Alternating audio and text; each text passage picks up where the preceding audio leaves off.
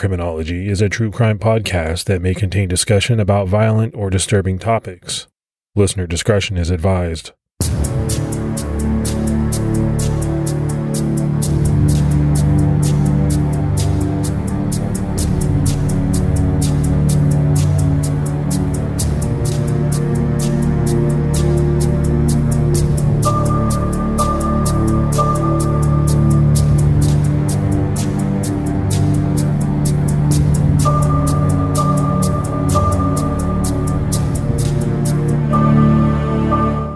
I'd like to welcome everyone to episode 82 of Criminology. I'm Mike Ferguson.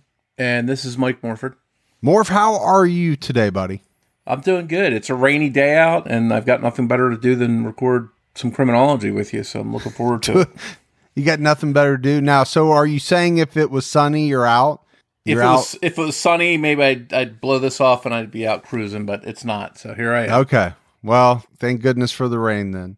So, Morph, we received some really good feedback on the Breonna Maitland case. That's a pretty big case when it comes to unsolved, right? There are some big unsolved cases, but for the most part, when you think about really infamous cases, most of them are solved because you know who the killer is. The killer becomes infamous, but the Breonna Maitland case, the Maura Murray case, those are pretty well-known unsolved cases. It would have been her birthday this week, so I think it was on people's minds, especially this week. So, Morph, we have some new Patreon supporters, so let's give some shout-outs. We had Crystal McHale, Glenn Roberts jumped out at our highest level, Elaine Fiorina, Stephanie Mertz, Kathy Tenchinsky, and Dorothy Carver. So, big thanks to all those folks for that support. We really appreciate it. Yeah, thanks to everyone that decided to contribute on Patreon. That means a lot, and it really helps us put this show out every week. And if you'd like to help support us on Patreon, you can by going to patreon.com/criminology.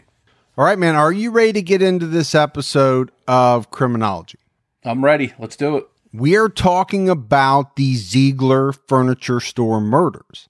It was on Christmas Eve, 1975, that a horrific quadruple murder shook the community of Winter Garden, Florida to its core. A prominent local businessman was arrested, tried, and convicted for the crime, but many people believe in his innocence. So that's the question. Did this man murder 4 people, including his own wife, in cold blood? Or has an innocent man spent the last 44 years in prison for a crime that he didn't commit? William Tommy Ziegler was born on July 25th, 1945 in Winter Garden, Florida, to Thomas and Beulah Ziegler. He was the couple's only child. Winter Garden is a relatively small town, just 18 miles from Walt Disney World Resort in Orlando. The city was incorporated in 1908 with only 191 residents. Today, there are over 45,000. In 1939, the Zieglers opened W.T. Ziegler Furniture Store at 40 South Main Street, and in the early 1970s, they relocated the store to 1010 South Dillard Street. When Tommy Ziegler was old enough, he often helped his parents at the store, which was the first in Winter Garden to allow African Americans to buy furniture on credit. Tommy's job was to ride his bike around to collect balances owed on furniture. People that knew Tommy said how forgiving he was if people were going to be late with their payments. Tommy graduated high school in 1963, and he spent 1 year at Orlando Junior College before joining the Army Reserve. And he served 6 months in the Army Reserve before moving back home to assist his family with the store.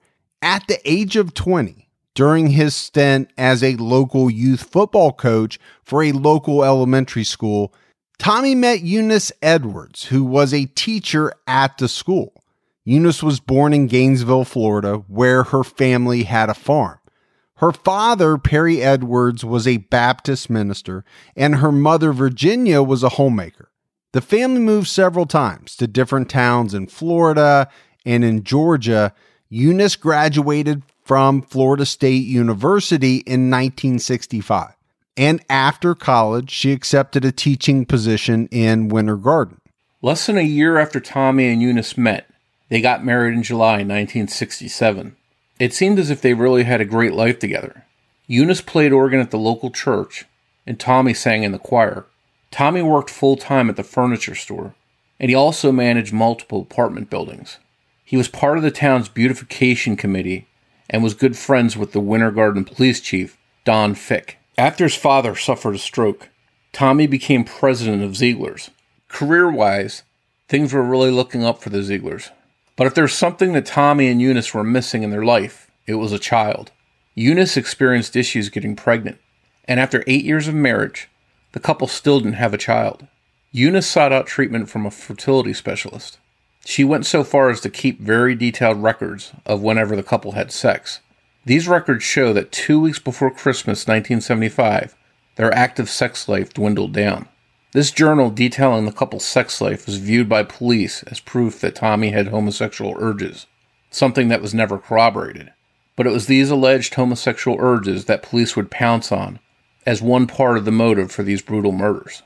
On Christmas Eve 1975, Tommy finished up some last-minute deliveries and had plans to meet his longtime customer and friend, Charlie Mays Jr., at the store at 7:30 p.m.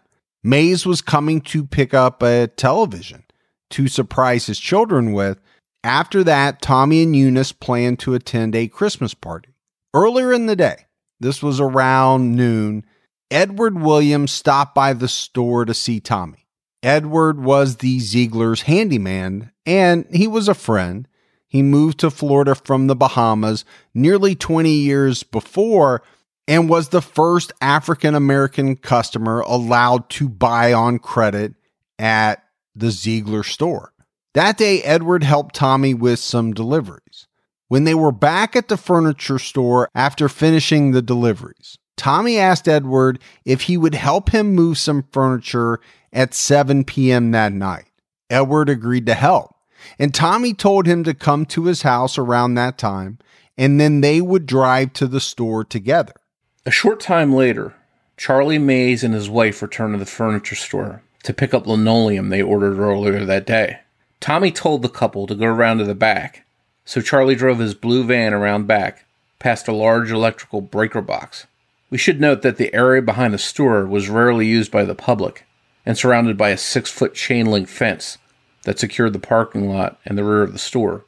It was only accessible by a single swinging gate.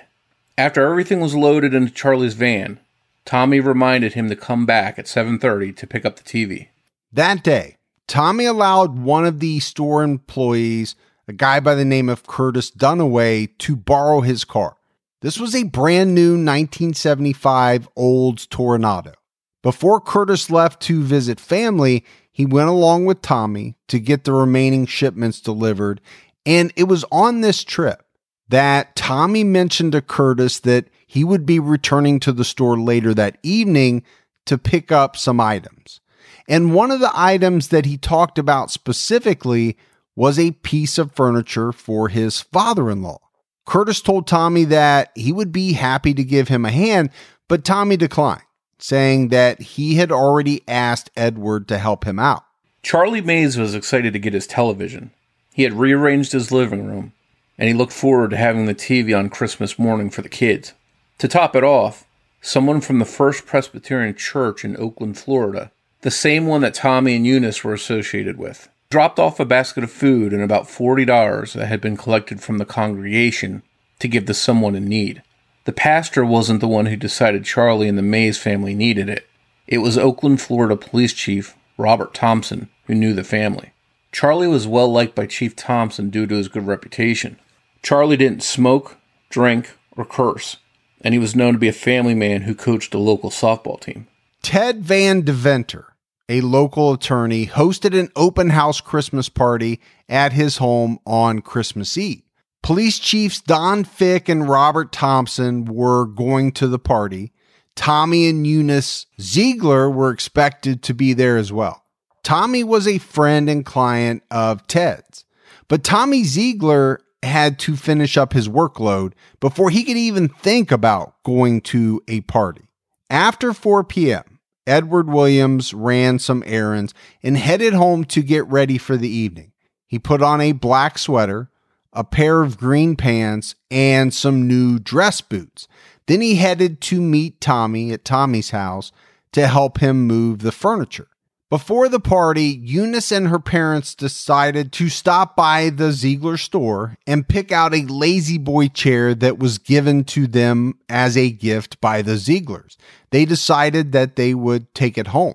Just after 6 p.m., Beulah Ziegler, Tommy's mother, closed the store. Curtis put away the day's cash receipts in an envelope and locked them inside the combination safe. Usually he would go home at this point and leave some overhead lights on, as to make sure the furniture could be seen by those driving by. But for some reason, Tommy asked him to turn the lights off. Curtis and Beulah locked the front door. Beulah went home, and just before 7 p.m., Tommy headed out to the back to drive home in his gold pickup truck. Curtis followed Tommy to Tommy's house, driving the Olds he had borrowed earlier in the day. From there, Tommy dropped Curtis off at his home. So, Morph, there's a lot of moving parts here, right? We're trying to set this story up. Admittedly, it's a little convoluted, but there's a reason for that. It's because there are a lot of questions about what happened that night, even more questions about what happened the rest of the night. But no doubt, a lot of moving parts in this story. So let's start with what Tommy said happened. He claimed that he was waiting at home for Edward to pick him up so that they could finish the rest of the deliveries. They had set the time at 7 p.m., but Edward was late. When he finally arrived, they drove to the store in Edward's truck. Tommy said that he entered the store ahead of Edward and attempted to turn the lights on, but they weren't working. It was later determined by police that the breaker was shut off. Tommy said that he came out of the back hall and was assaulted from behind by at least 2 men. Testimony later from a physician would corroborate that Tommy did have a large lump on the back of his head. Since Tommy often carried large amounts of cash, he usually carried a handgun with him.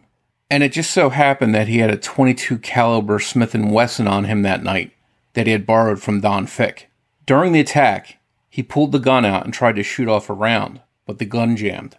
According to Tommy, he then threw it at the assailants and grabbed his .357 Colt pistol from the desk nearby. But before he knew it, he was getting beaten up and then felt a searing pain in his stomach as he heard a gunshot. Realizing he had been shot, Tommy fell to the floor unconscious. During the struggle, Tommy lost his glasses. He was legally blind without them, so he was unable to see anything. His broken glasses were later found in the store. So it was pretty well known that Tommy kept multiple guns for his own protection and for the protection of his business. In addition to the .22 that he borrowed from Don Fick, he had his own .357 Morph that you mentioned, but he also had several other guns.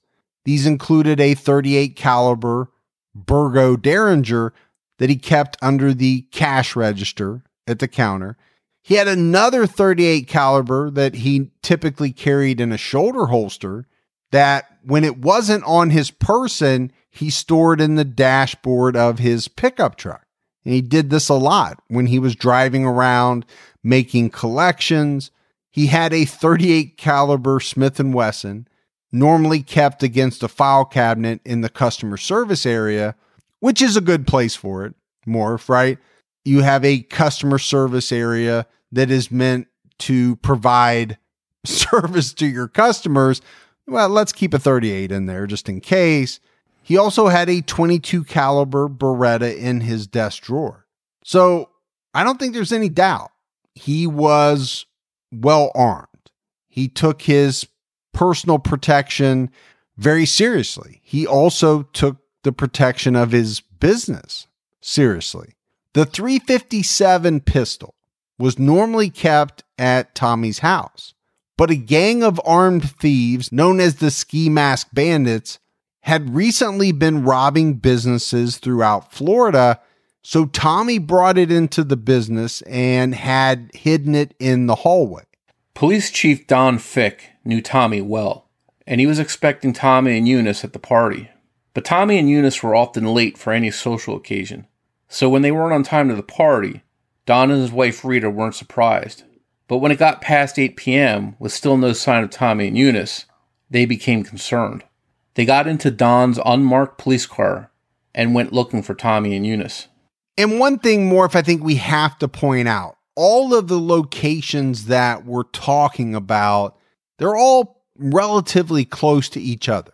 Right? Whether it's the furniture store, the Fick home, Tommy's home, the furthest distance of really all of these places is between Tommy's house and the furniture store.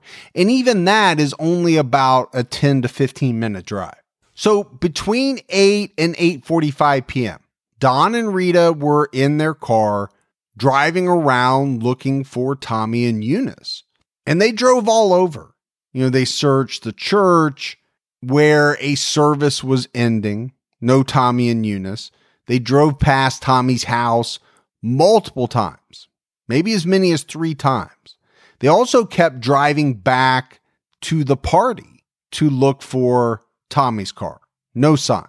At one point, they drove to the furniture store and they saw a green Ford sedan parked in front of the dark store.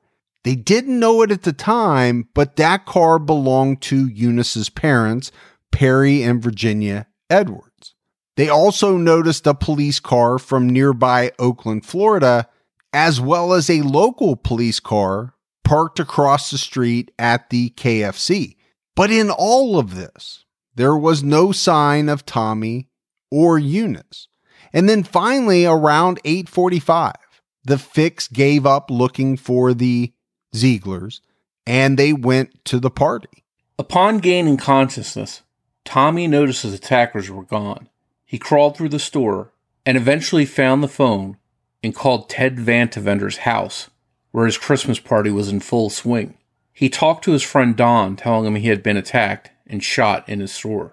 As Don rushed out the door to head to the Ziegler furniture store, Oakland Police Chief Robert Thompson was heading into the party. When Fick told Thompson what had happened, he agreed to follow Fick to the store in his car.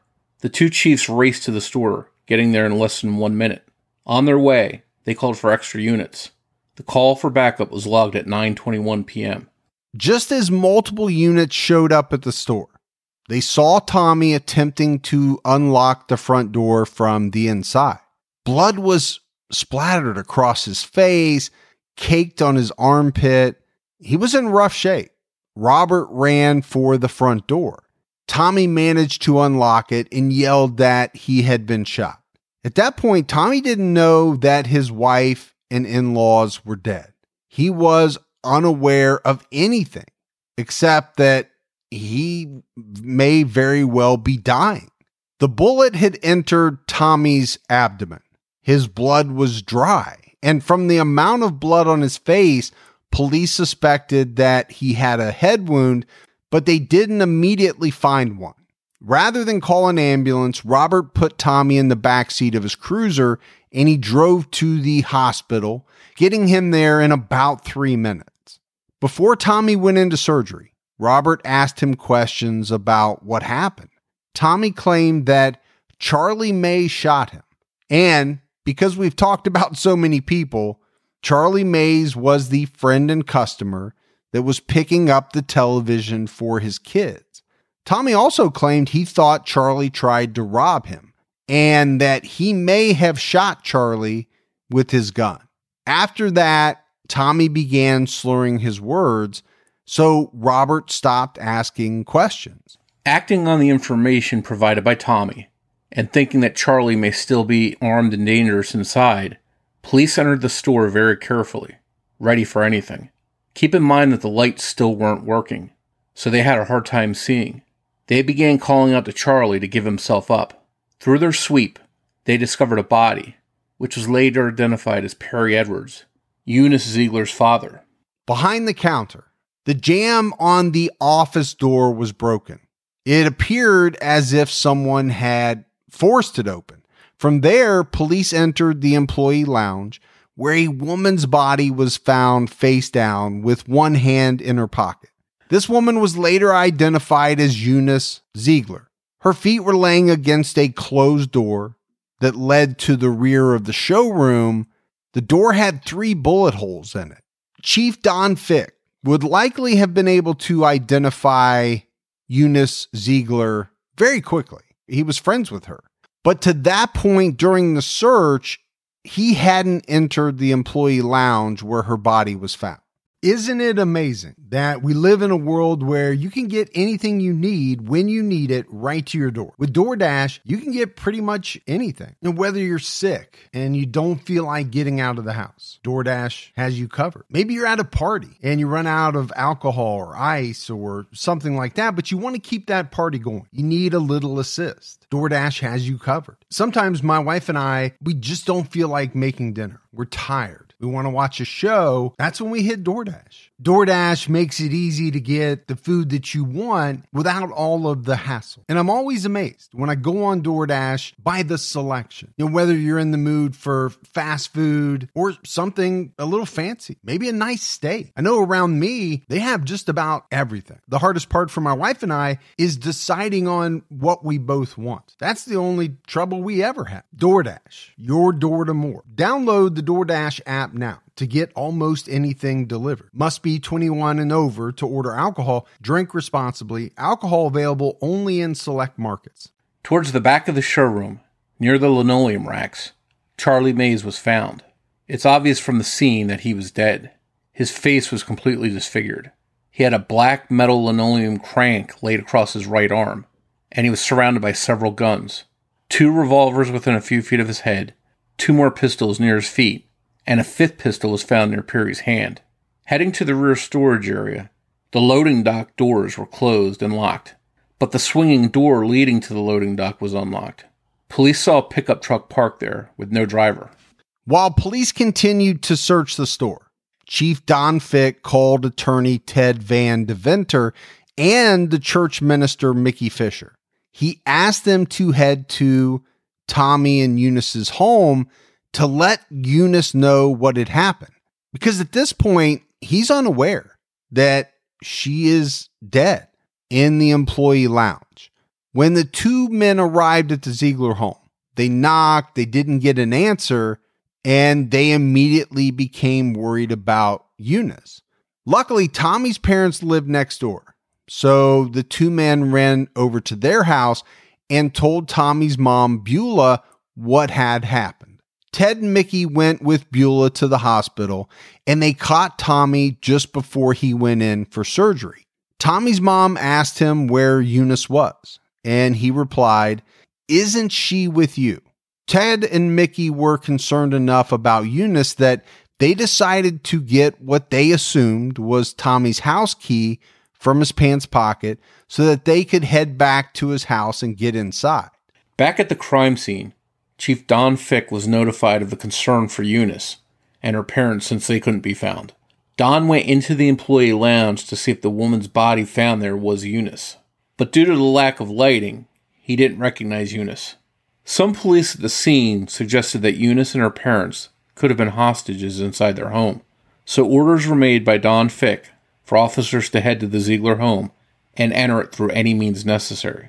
Police thought that they had found all of the bodies. But as investigators moved in and out of the store, one of them found the body of Virginia Edwards. Her body was curled up amid a display of living room furniture. She had suffered a gunshot wound to the side of her head. By this point, police had managed to get the store's lights back on.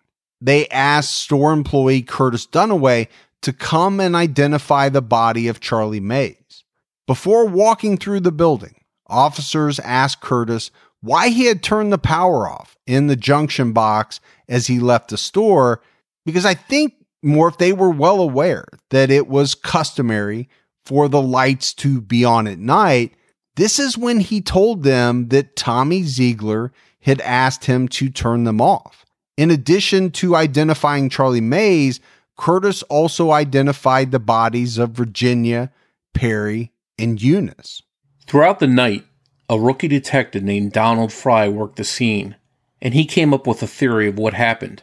It went like this. Tommy Ziegler shot his wife, then her parents, and at least 20 minutes later, Charlie Mays. In an attempt to divert suspicion, Tommy then shot himself, because who would believe him if he didn't? We mentioned that the version we went through earlier was Tommy's version of what happened, and there are parts in that version that coincide with some people's versions of the night. But some parts are drastically different. As we move forward, we'll be talking about the known facts of the night and other witness testimony. I do think we need to talk a little bit about this Detective Fry. Fry literally just finished taking a 1-week class on blood spatter. So he wasn't exactly an expert on the subject, but he used what knowledge he had to cast suspicion on Tommy Ziegler. Although Winter Garden wasn't necessarily considered a small town, it was still the first time any Orange County detective had ever investigated a quadruple homicide, and especially one on such a large scale. The area inside this building where the murders occurred was over 10,000 square feet, and evidence was everywhere. Charlie Mays was found with credit card receipt slips worth about $415 and over $400 cash stuffed in his pockets. Police found this somewhat strange, since it was known that employee Curtis Dunaway had put all the receipts and cash into the safe earlier that evening before leaving work. Between Charlie's body and the west wall of the showroom was a shoulder holster. Police also found 2 bloody .38 caliber cartridges that were from the top drawer of Tommy's desk in the office. These were found behind the counter. These cartridges showed evidence of being misfires. And Morph, I think this is an important point to jump in and talk about, right? Because a lot of people may not be familiar with the term misfire. I mean, they probably know what it means, right? Somebody pulled the trigger and the gun didn't go off. Well, how do you tell that from a cartridge, an unfired cartridge? Most of the time, and again, this is not in the research, this is just from my personal experience. Most of the time you tell that from a slight indentation in the primer. So the primer is a little piece of metal that sits in the middle of the very back of the cartridge. And it's what the hammer comes down on. That creates a spark, which ignites the gunpowder, which then propels the bullet, out of the gun. A lot of times when you have a misfire, it's because the hammer struck the primer, but it was a light strike, not hard enough to ignite. So when you take a look at that cartridge, on the very back where the primer is, you'll see a little indentation. From my experience, that's how you know that you've had a misfire. And they can be very dangerous, right? You can have a misfire that doesn't go off, but it'll go off like 10 seconds later. Charlie had a single gunshot wound to the chest and one in the upper back. He was struck in the forehead with a linoleum crank, which was found lying on his hand. The soles of his shoes had dried, caked blood on them. His body was only 15 feet from the body of Perry Edwards. Between the two men lay 5 guns. Police took photographs of the scene, and Charlie's body was photographed with a tooth clearly lying on his shirt. But the tooth was never collected into evidence, and it's not clear what happened to it or who it belonged to. 2 important pieces of evidence were blatantly missing from the scene, and those were fingerprints and gunshot residue. The guns were wiped clean, and Tommy's clothing tested negative for gunshot residue, even though the state later alleged that he fired a total of 28 shots. Add on top of this, not a single bullet out of all the shots fired managed to hit and break a single window. So according to the detective's theory, the night played out like this.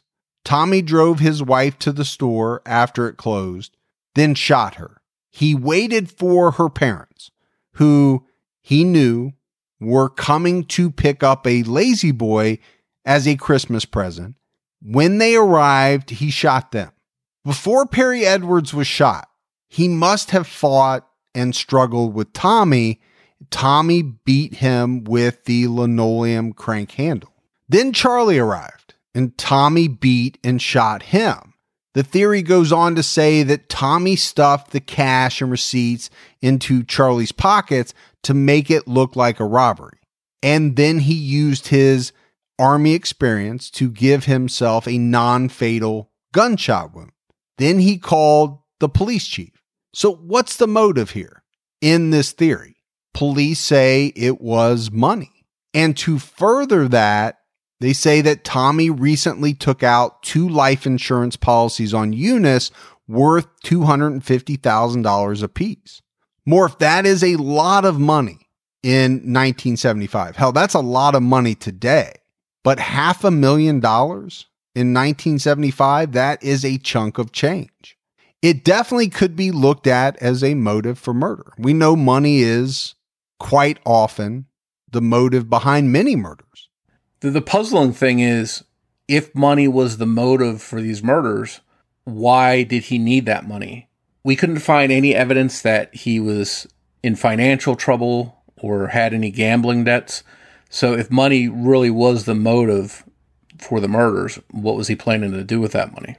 Now, all of that was circumstantial until Edward Williams showed up at around midnight at the police station and gave his version of what happened that night.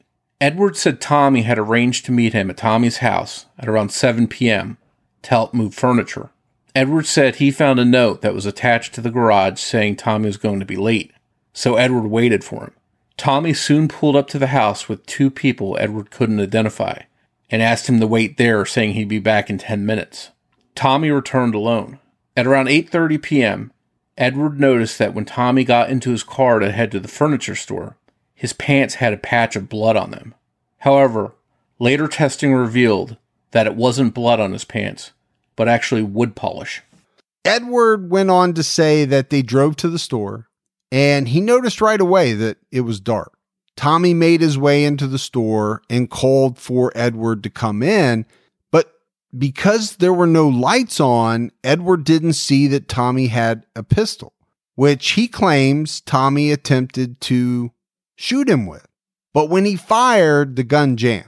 Edward asked Tommy if he was trying to kill him, and Tommy replied he thought Edward was an intruder, which is a strange thing to say. More if I think when you've just called the guy to come into the store with you. But Edward said that Tommy handed him the gun, but instead of staying, Edward put the gun in his pocket and ran to the KFC across the street. He said that he then tried to call police, but he couldn't get a hold of them. So instead, he called his friend, who drove him to his other car, a Chevy Camaro.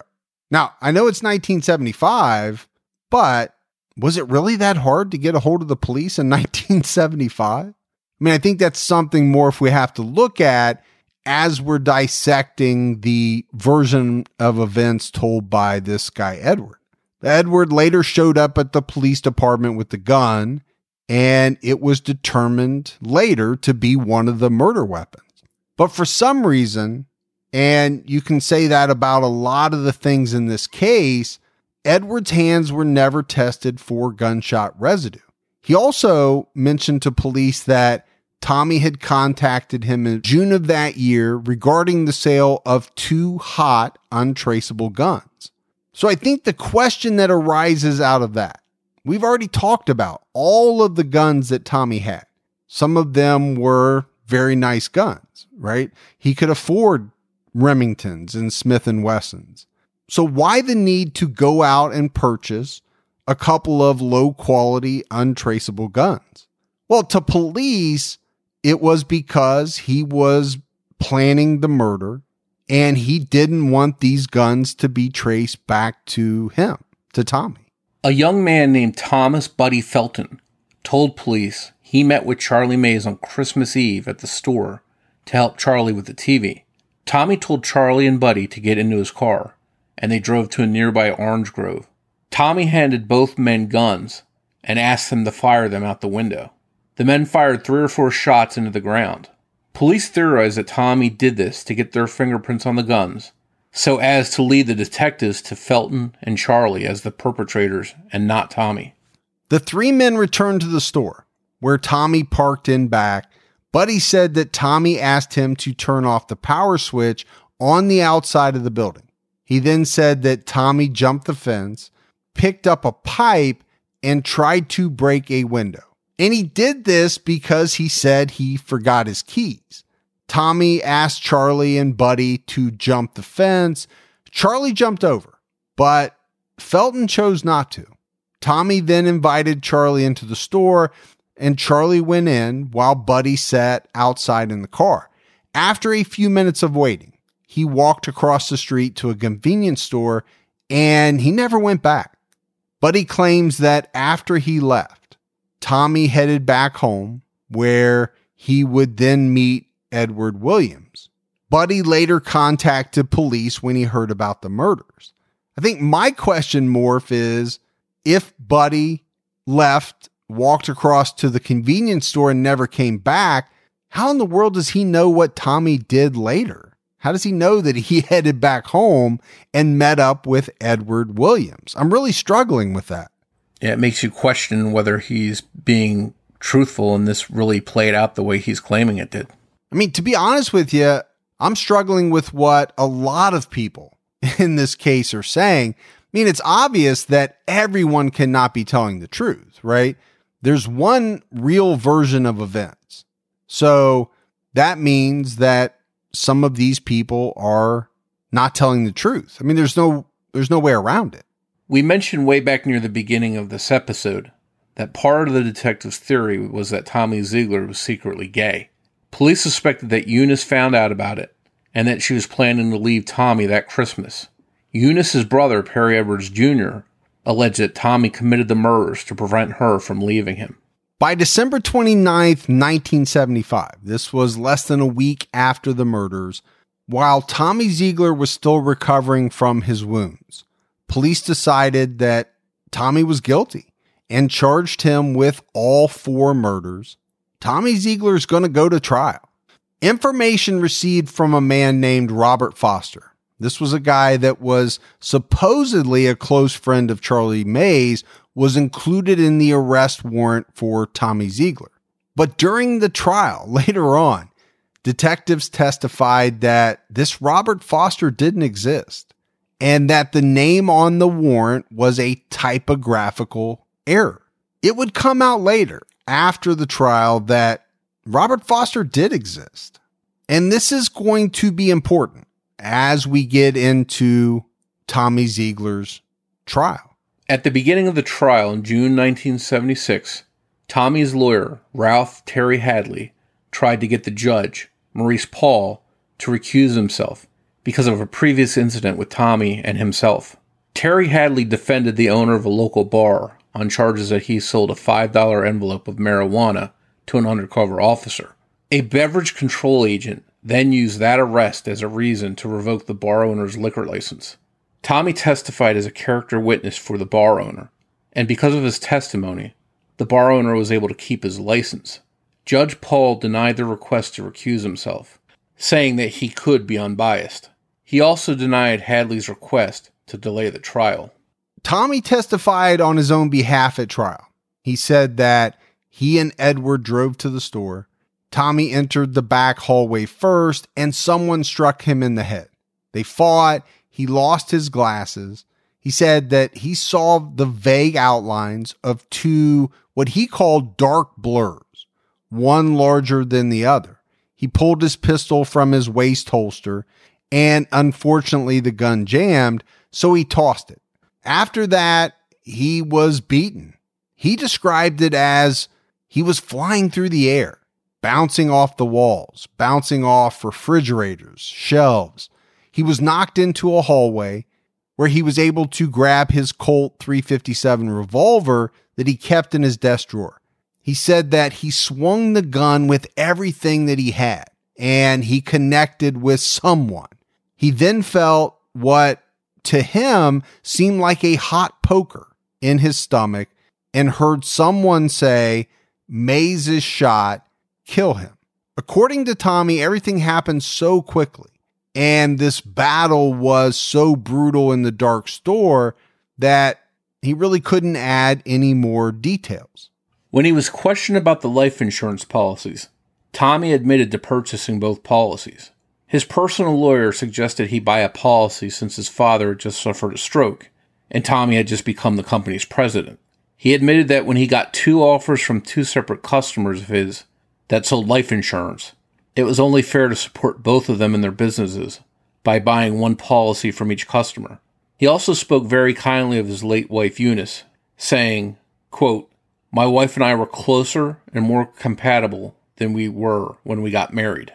So, Morph, this is the mid-1970s, right? Obviously way before DNA ever played a role in solving crimes. So, during the trial, the blood evidence was a very important factor. The prosecution said the blood found on Tommy's shirt came from Perry Edwards. Now, what's interesting is that Perry and Charlie both had type A blood. And at the time that these tests took place, the testing couldn't narrow it down to a specific person as the source of that blood. So rather than take Tommy's word, which was that it was Charlie May's blood, they took the word of Edward Williams and claimed that it was the blood of Perry Edwards. The prosecution stated that this came from Tommy holding Perry Edwards in a headlock and beating him until he died. So if Tommy was responsible for beating Perry, it was only reasonable, according to the prosecution, that he was responsible for the rest of the murders as well. The prosecution talked about some of the blood evidence. They said that Tommy's shirt didn't contain a lot of his own blood. There was a little bit under the armpit of his shirt. There was a little bit of spatter. Their contention was that the dried blood on Tommy's shirt was consistent with Tommy's family being shot first, and then at least 30 minutes later, Charlie Mays being shot and beaten. Police believe that the bullets recovered from the scene were shot randomly, more than likely as a tactic to throw the police off of their original trajectory.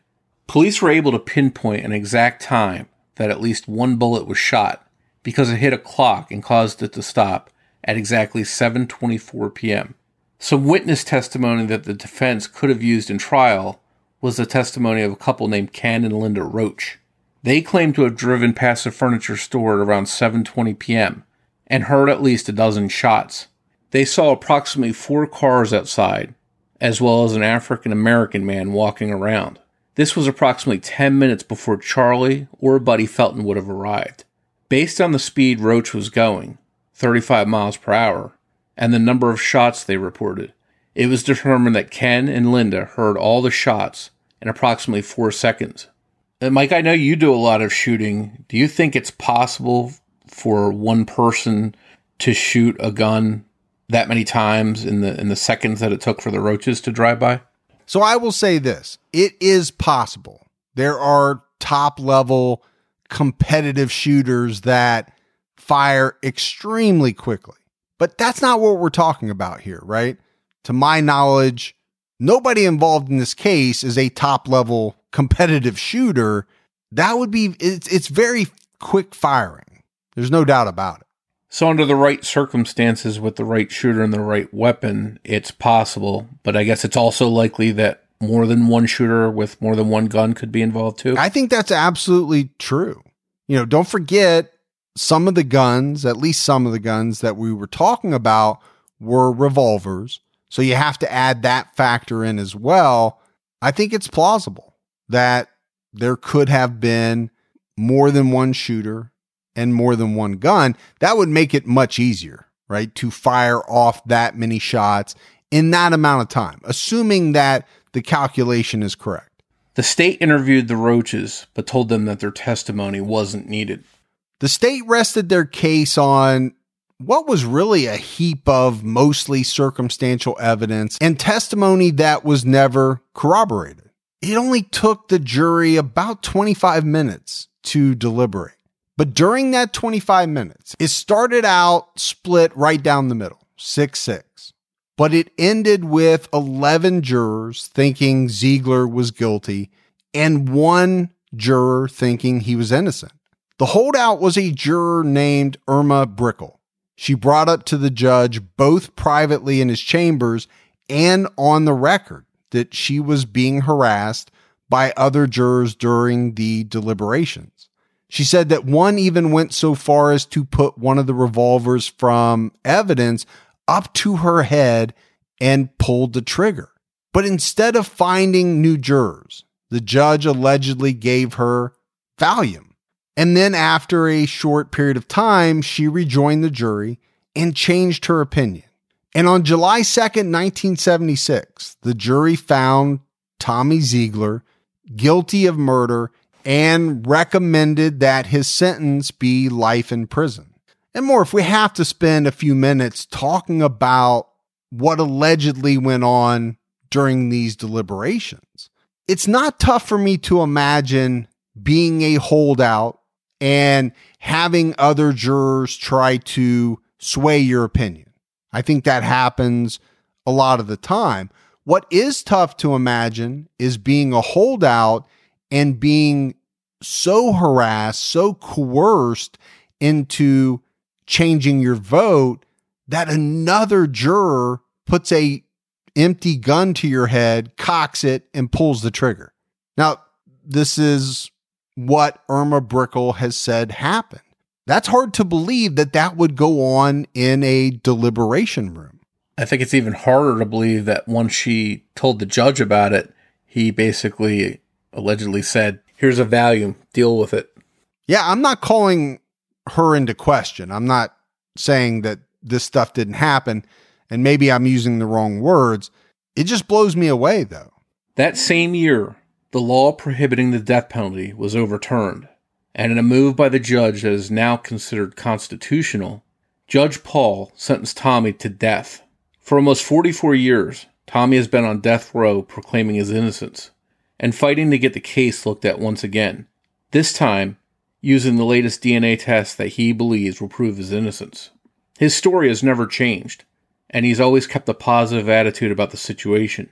Many theorize the reason why Tommy wasn't put to death years ago is due to the public uproar that may ensue if it happens, and he is truly not guilty. Well, I'll say this, more 44 years is a long time to be on death row, right? No doubt. If you look at a lot of the cases that you and I have done, either on criminology or some of our other podcasts, that's a long time. I also believe that because there was a lot of blood evidence in this case, it's kind of ripe for advanced DNA testing that they didn't have available back then. Hopefully they'll get all that stuff done, and we'll know for sure, one way or the other, what happened in this case. Since Tommy was sentenced to death, his case was featured on an episode of Unsolved Mysteries, and the show arranged to have Tommy examined by a polygraph expert who concluded that Tommy was telling the truth. Now, we all know polygraphs are not admissible in court, but take it for what it's worth. In 2002, Tommy paid for the testing of 4 1-inch squares from his clothing that has been kept in a climate-controlled storage unit. The clothing test cost about $1,000 per square, and they concluded that not a single drop of blood on any of the squares tested matched that of Perry Edwards. The locations of the squares were not chosen at random. They came from his undershirt and 3 very specific places on his pants. A forensic scientist said that the test would directly reveal whether or not Tommy was the killer. The courts were presented with this information, but they said that the lack of Perry's DNA was not exculpatory enough to warrant Tommy getting a new trial. Evidence in Tommy's case, known as the Jellison tapes, were recovered later on. The tapes are loaded with information that, if presented to the defense team, could have corroborated Tommy's version of events. In 1976, a Minnesota tourist named John Jellison gave a statement to police that was taped. Jellison was staying at a hotel next to the Zeigler furniture store on the night of the murders. According to Jellison, at just after 8 p.m., he saw a police officer in a shooting position leaning on the hood of his patrol car at the rear of the furniture store. Suddenly, shots rang out from within the store, and other police pulled up just after the shots. This was crucial to the timeline, because the prosecution claimed that the murders had to have been committed between 7 and 8 p.m. These gunshots were after 8 p.m., while a police officer was on scene. The tapes were never turned over to the defense team, and were only later discovered when Tommy hired a private detective to dig into all of the evidence.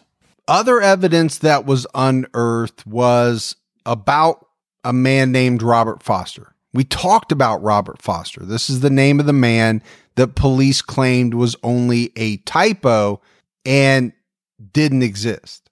But we said he actually did exist. This man, Robert Foster, who was a friend of Charlie Mays, was arrested the same night of the furniture store murders.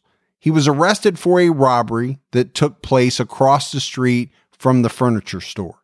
It turned out that Foster had a long criminal history for robbery. In 1971, he was caught with his brother stealing television sets from a furniture store.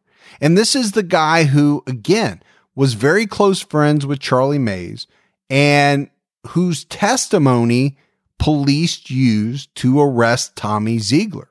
Tommy Ziegler is now 74 years old, and he's still fighting to have evidence looked at.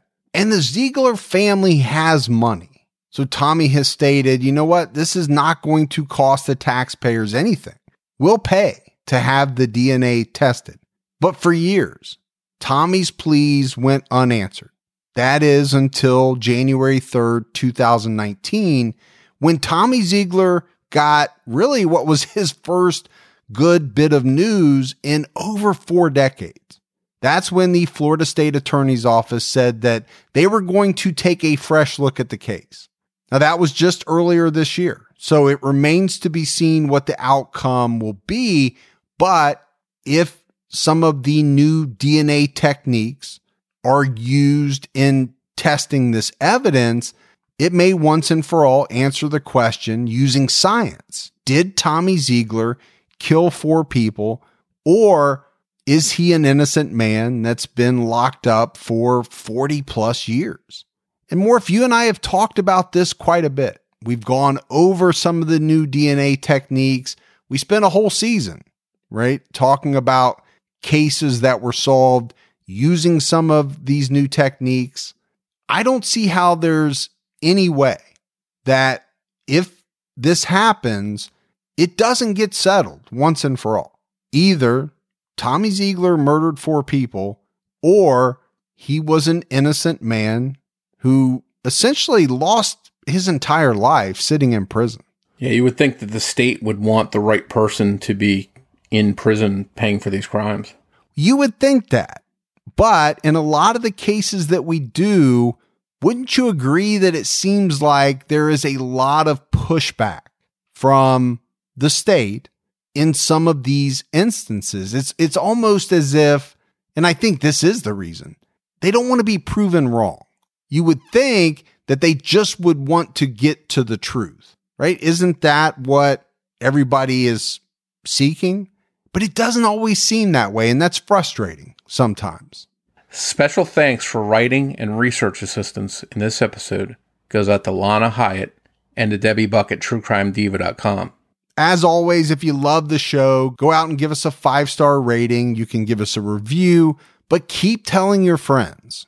Word of mouth is huge for the show. If you want to find us on social media, we're on Twitter with the handle @CriminologyPod. You can find us on Facebook by searching for Criminology Podcast. You can also find our discussion group called Criminology Podcast Discussion and Fans. All right, Morph. So that is it for another episode of Criminology, the story of Tommy Ziegler. It's a tragic story all the way around, especially if Tommy Ziegler ends up being proven innocent. I mean, 4 people lost their life. That part is unbelievably tragic. What will also be extremely tragic is if it comes out that this man has spent what will at the time probably be at least 45 years of his life in prison for something that he didn't even do. And on top of that, one of the individuals killed was his wife. So, if he did it, then he's right where he should be. But if he didn't, I just can't even start to imagine what it would be like to be locked up for that period of time, or any period of time, to be honest with you, for something that you knew deep down in your heart you didn't do, if that's how this thing shakes out. But we'll be back with you next Saturday night, as always, with a brand new episode of Criminology. So for Mike and Morph, we'll talk to you then. Take care, everyone.